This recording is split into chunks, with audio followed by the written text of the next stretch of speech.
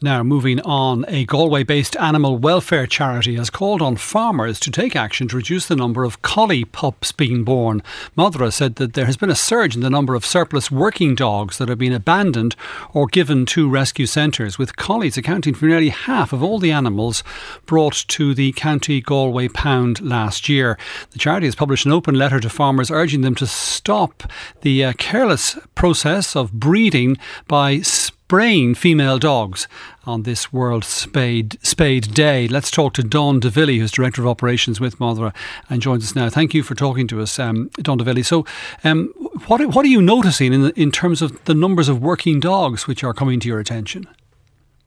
Well, essentially, the numbers are unrelenting. So this issue has been going on for years. We've been talking about it for years.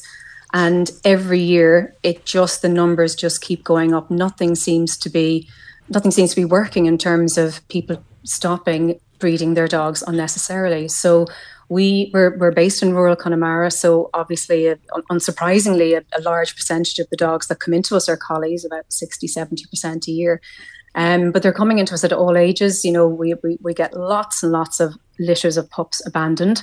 And right now, what we're really seeing is a real trend in the sort of the older collies. So the collies that are about a year old, the adolescents, the sort of the young collies who don't come in as cute puppies, they come in a bit older.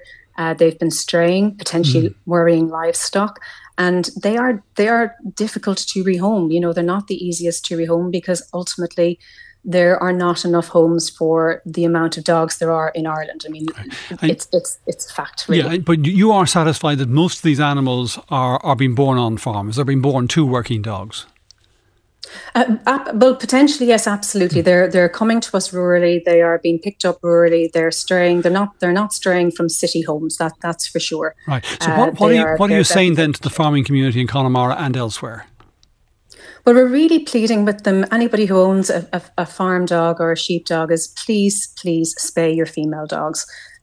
Spaying is a very healthy procedure. There's little financial implications because rescues like us, lots of rescues have subsidised schemes where you can get the spays done cheaper or for free. We have a scheme ourselves where literally someone can apply online and they can have a spay done free at any of the participating vets in Galway. So there's lots of very health reasons for the female dog where it's better to spay. But ultimately, the most important thing is that we really have to reduce the number of unwanted dogs being born in Ireland. I just wonder why a farmer wouldn't do that anyway, because of the inconvenience of having pups that they don't want. Is it that they want to breed, but they don't want all the animals that are born?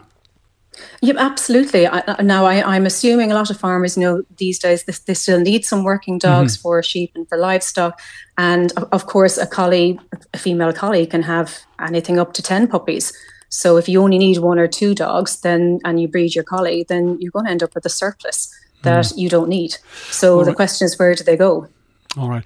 Dawn Divilly, we'll leave it there. Director of Operations with Madra in Galway. Thank you very much for that. Sport on RTE Radio 1.